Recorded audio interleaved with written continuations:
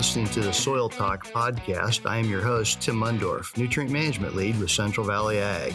In Soil Talk, we will dive into managing soil fertility and applied nutrients while pursuing top yield. So, Mick, we've got a continuation today from our Soil Talk episode that we recorded earlier. Again, we've got Marie Krausnick and we've got Dan Leninger from the Upper Big Blue Natural Resource Districts. And we're going to talk some more about, the issues we've got with nitrate as a pollutant, but also some of the things that we've been doing to kind of limit that, do a better job of getting it into our crop, and just Nebraska's history of natural resource districts, and how we've got these different natural resource districts associated with different river basins, and how some of the issues in eastern Nebraska, where we've got nearly 40 inches of annual rainfall, versus western Nebraska, where we might only have 12 inches of annual rainfall. A lot of differences there. Nebraska is not just unique, but our rainfall patterns across the state, east to west, are so variable. Management of nitrogen is something that moves with water is different here versus as we go westward. But our soil types change quite a bit as we go westward also. So there's a lot more to it than just moisture, annual rainfall. And we also still have the center pivot irrigation as we go westward. So there's a lot to talk about, Tim, today with these folks again, Dan and Marie. I want to start out with a question. As somebody who's worked nationally in nitrogen management in the past, I get a lot of questions about the NRDs that we have in Nebraska. And let's talk about that a little bit. Whoever wants to answer that question, Marie. Dan's pointing at you, so I guess you get to take the question. Right. How do we differ here in Nebraska than we do in other states? Nebraska, is the only state right now in the United States that looks and manages groundwater on a basin scale. A lot of states have special purpose districts, which Nebraska had prior to the NRD system. I think we had the Blue River Association. Fillmore County had their own groundwater management district. But when you look at it as a whole, as a basin, it made sense to try to consolidate those. California is going through that right now. I know South Dakota, they've had people from NRDs going to South Dakota, flying to California to talk about the NRD system and the system of local control. And because Nebraska is such a leader in groundwater management, we are kind of the envy of the nation in managing a resource that we are blessed to have a lot of.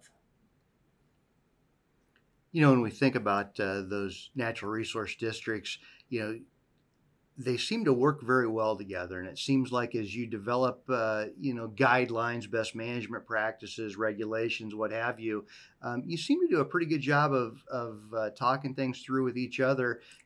How often do you interact with the other natural resource districts?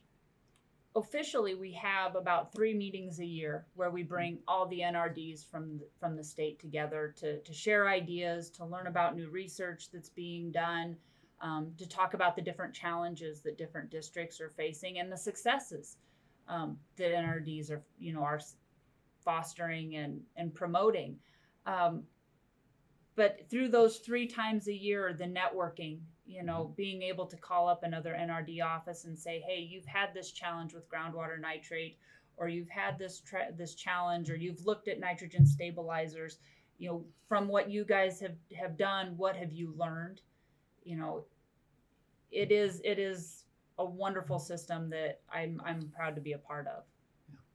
And Dan, I know you hold a lot of the educational events, or kind of put those together for training the growers and good best management practices for managing nitrogen.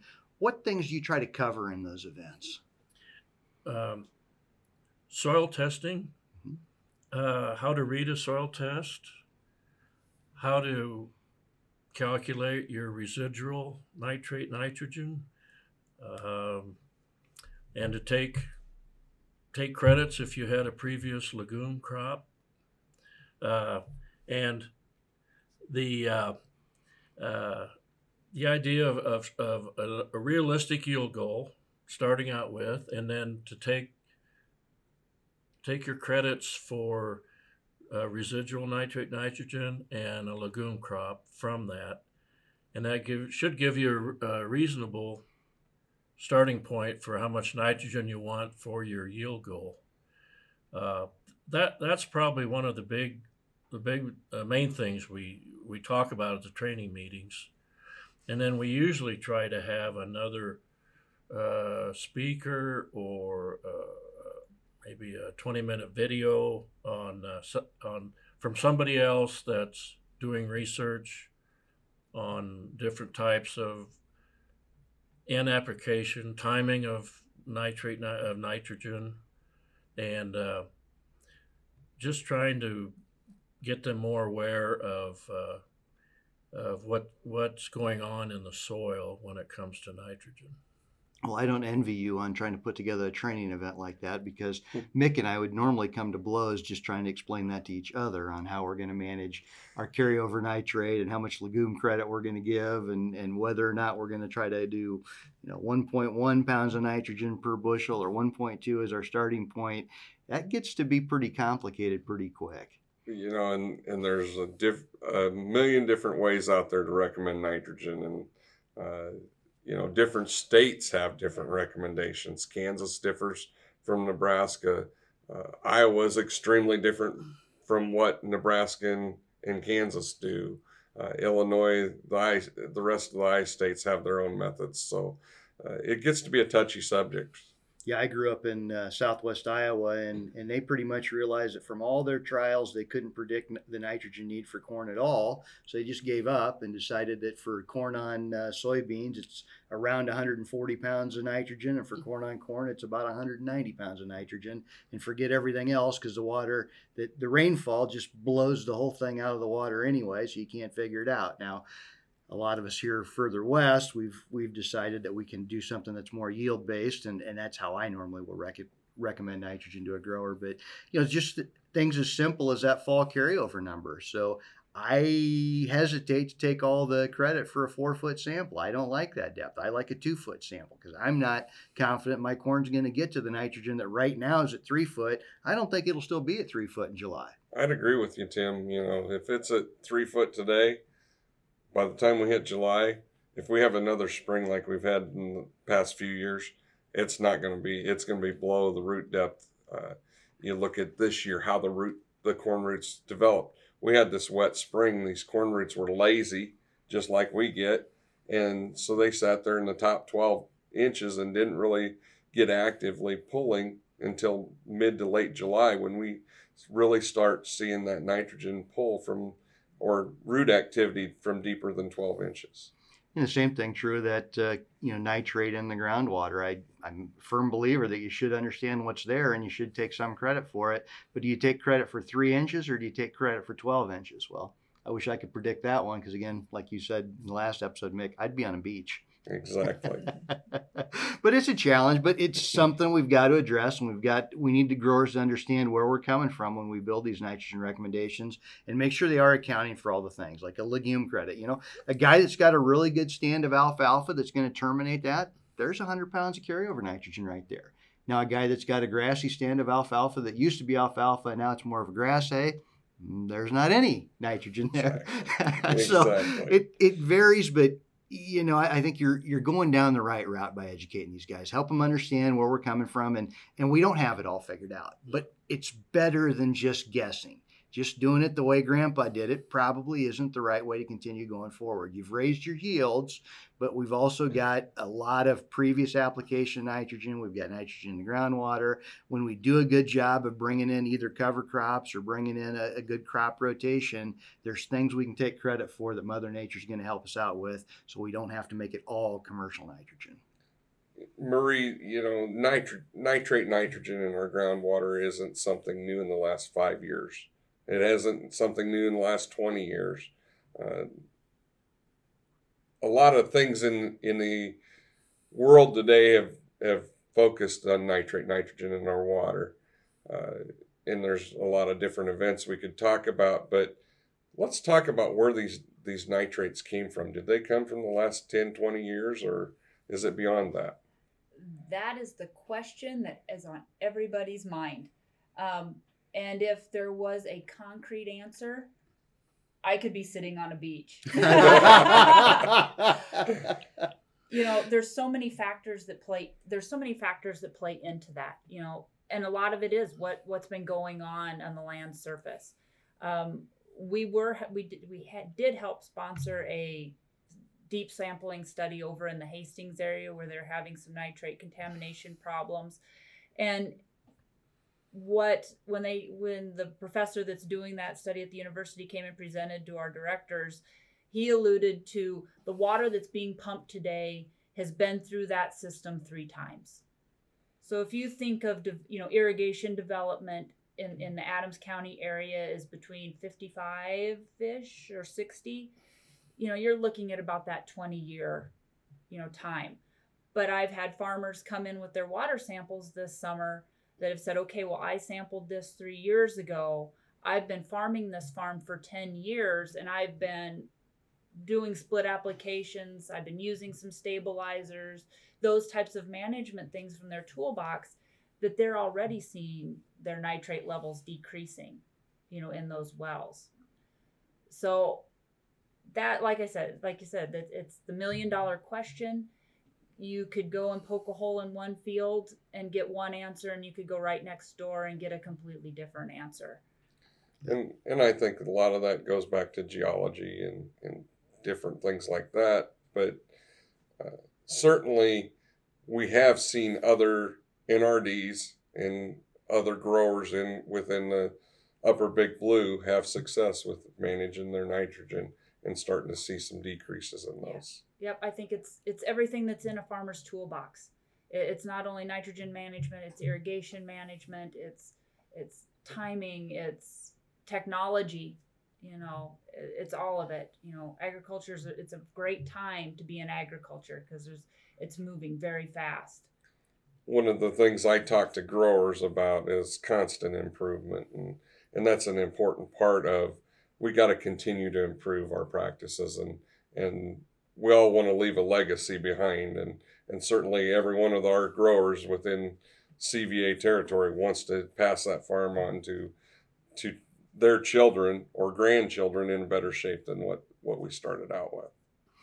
You know, one of the reasons that we got together today is you know, you guys had rolled out a new rule that you were looking at putting in some new regulations, and a lot of our listeners might not be from this, you know, this York area to fall under this NRD, but let's just talk about that a little bit. I mean, one of the things that you wanted was if you did fall applied anhydrous ammonia, which of course is the only form that should be fall applied because it acts a little bit like a bactericide on its own. But if growers wanted to apply fall ammonia, you wanted them to use a nitrification inhibitor. If they were in your phase 2 and 3 areas? That was actually, it was actually district wide. Okay. Mm-hmm. That the board was trying to urge adoption of a nitrification inhibitor for all fall anhydrous and all spring applied liquid and dry. You know, that was a kind of a misconception that was out there was, well, I'm not going to use an inhibitor with my spring anhydrous. That wasn't even on the table. Yep. You know, we understand that anhydrous takes that extra time to break down, and spring applications, you need that calendar time to do that.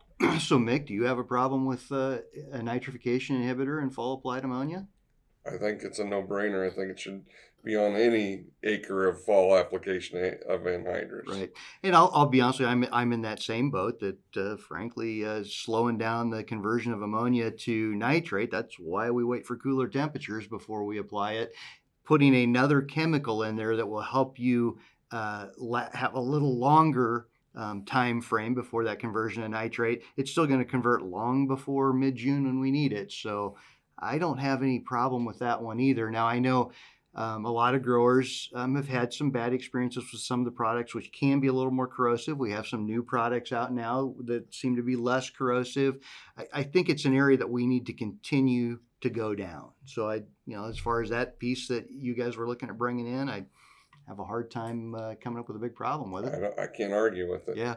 So, your limit of the total amount of nitrogen that they could apply pre-plant, you were looking at 120 pounds. Is that correct? Yes.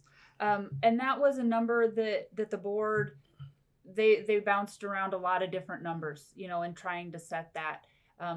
This was not something that our board decided in 1 month that they were going to impose these proposed changes. They had talked about it for well over a year, some of the water quality challenges that we have in our district. They had listened to speakers and looked at research, and finally it had gotten to the point where it had been discussed and discussed and discussed, and they said, we want the public's input on this. We need to hear from our farmers. We've got a concern. How can we better manage our nitrogen to protect that groundwater resource? And so then that's when they decided, okay, we're going to set it at 120 pounds. I don't know if there was a director out there that thought that was going to be the final number, but it was at least conceptually, we're going to push towards split applications. Sure. And that split application, without a doubt, is the way to go. Now, it kind of goes back to a grower system. If a grower is heavily invested in anhydrous ammonia and spent some money on good equipment, especially if he's doing variable rate nitrogen using an anhydrous bar, I could see why he would want to be able to, especially in some areas, his better producing areas, put something a little higher than 120 pounds up front. But in the same respect, it's hard to argue with the idea that we need to be doing some split application and taking a piece of that nitrogen that's going on before that crop is planted and putting it back when that crop is closer to needing that nitrogen. Your thoughts on it, Mick? Tim, we know that when that corn plant utilizes N, we know that we can be more efficient with that N. You and I discussed where that efficiency number is. Is it 1-to-1? Is it 7/10 to 1? And I probably err toward pushing some nitrogen maybe past when I should. I've told guys I'd like you making one more pass at brown silk. Absolutely. We know that corn plant is still metabolizing nitrogen, taking it up and utilizing it for grain fill. And a lot of us forget about it. Certainly, this industry is not built for removing all fall anhydrous, unfortunately. At least for now. For now, right now, the CVA is not set up for it. Neither are any of the other cooperatives in the United States. We cannot get by without that. We don't have the infrastructure. Growers don't have the time to put on all their nitrogen in the spring and through the growing season. Of course, there was a time where we didn't have the infrastructure to support every grower owning their own tractor, and we needed guys to stick with horses for a while longer. Exactly. So things do change. Things can change. So as we think about that piece a little bit and pushing guys towards split application, Dan, do you do quite a bit of work with growers and trying to get them to do a little bit of fertigation and setting them up with a pivot system that can handle fertigation, or does that really fall under what your work consists of? Well, that would be the technicians that we have work more with that. I will say that I do help growers fill out their nitrogen use reports in the spring. I do help a lot of growers. And almost everyone that's has gone to split application, everyone has said their yields have gone up. Yeah. To a man, they have said our yields have increased, and so I think that's if you can be more efficient with your nitrogen and get higher yields, I think that's kind of a no-brainer there. I couldn't agree more with that one either. As a guy, you and I have had this conversation, Mick. A guy will come in and says, what do you think about boron? And I'll say, well, let's just talk about your whole program. And his entire nitrogen program's full applied anhydrous. I'm like, why are we talking about boron? Exactly. It's just so obvious that we could split apply some nitrogen, gain some efficiency, and gain some yield. Let's do that before we start headed down the path of things that we really don't have the confidence in that we have in split applied nitrogen. Too many times we're looking for the easy button, and the easy button's behind us because we're doing something wrong up front. Right there. There's the easy button. Quit looking for a different one. Exactly. Hit that one first. Let's hit that easy button. Well, it's about time for another funny farm stories, so we'll take a quick break.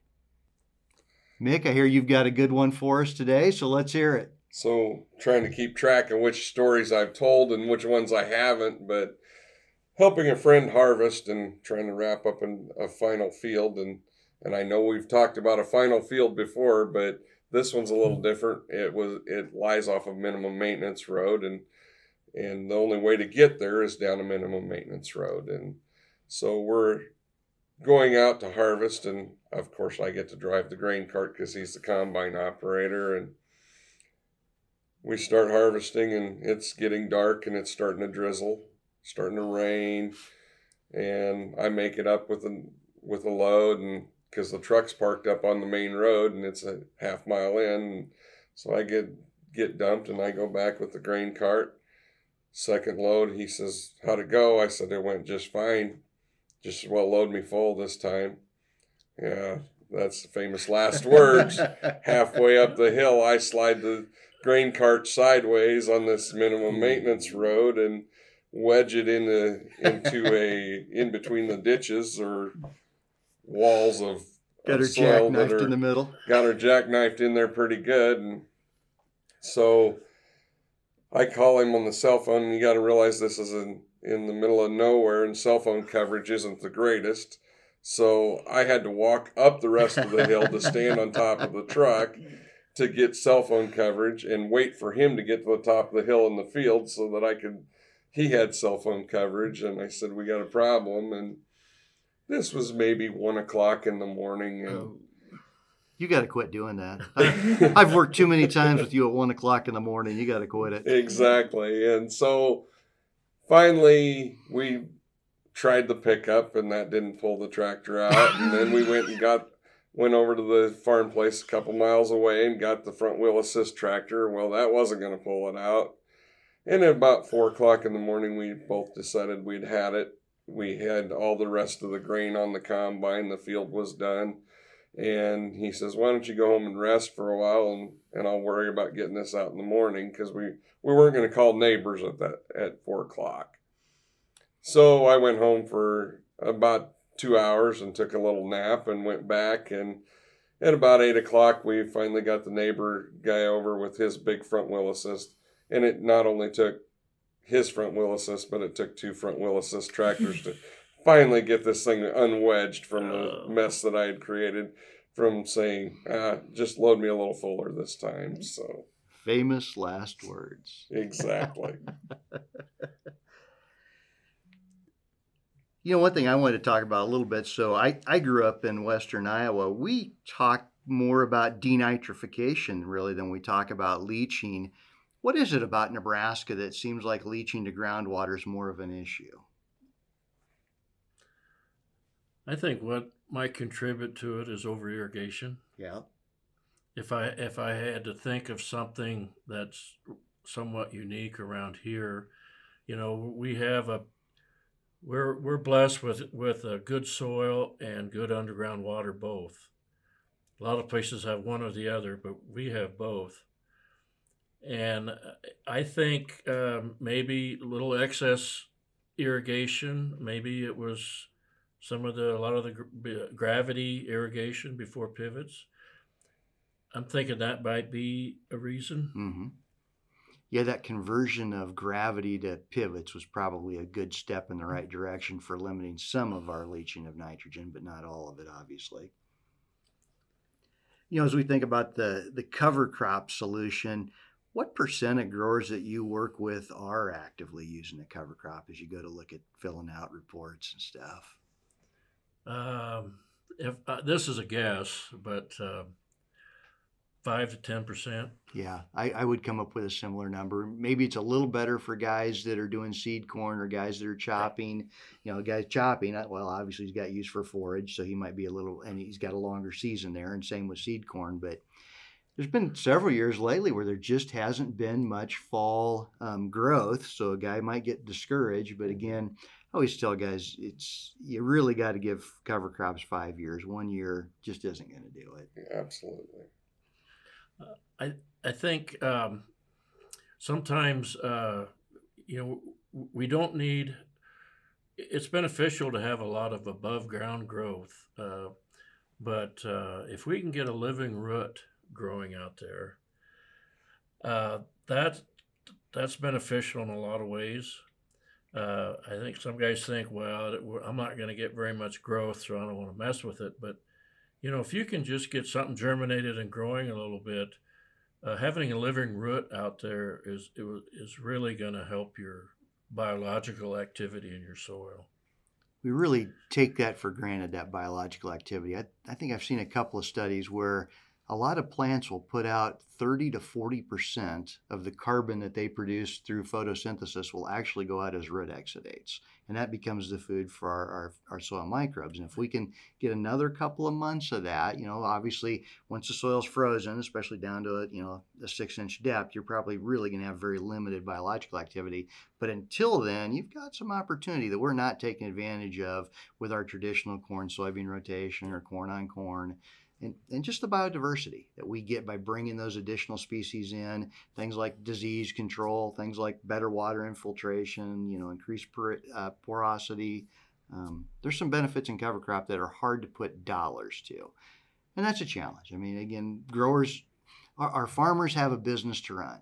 And that business is built around a P&L statement. I got this much in income, and I've got this much in expenses, and here's what's left over at the end. And sometimes cover crops just look like an expense. But again, long term, there's some benefits that maybe we don't always catch when we just look at a short-term P&L. What thoughts do you guys have, as you're talking to our growers, our joint growers, both belonging to the Natural Resource District, within your guys' of area, and again, growers that are dealing with Central Valley Ag, how can we collaborate together better? Partnerships, we are not, there is no NRD, I don't think, out there that wants to impose regulation. But we do have duties that we are charged in managing our groundwater resource.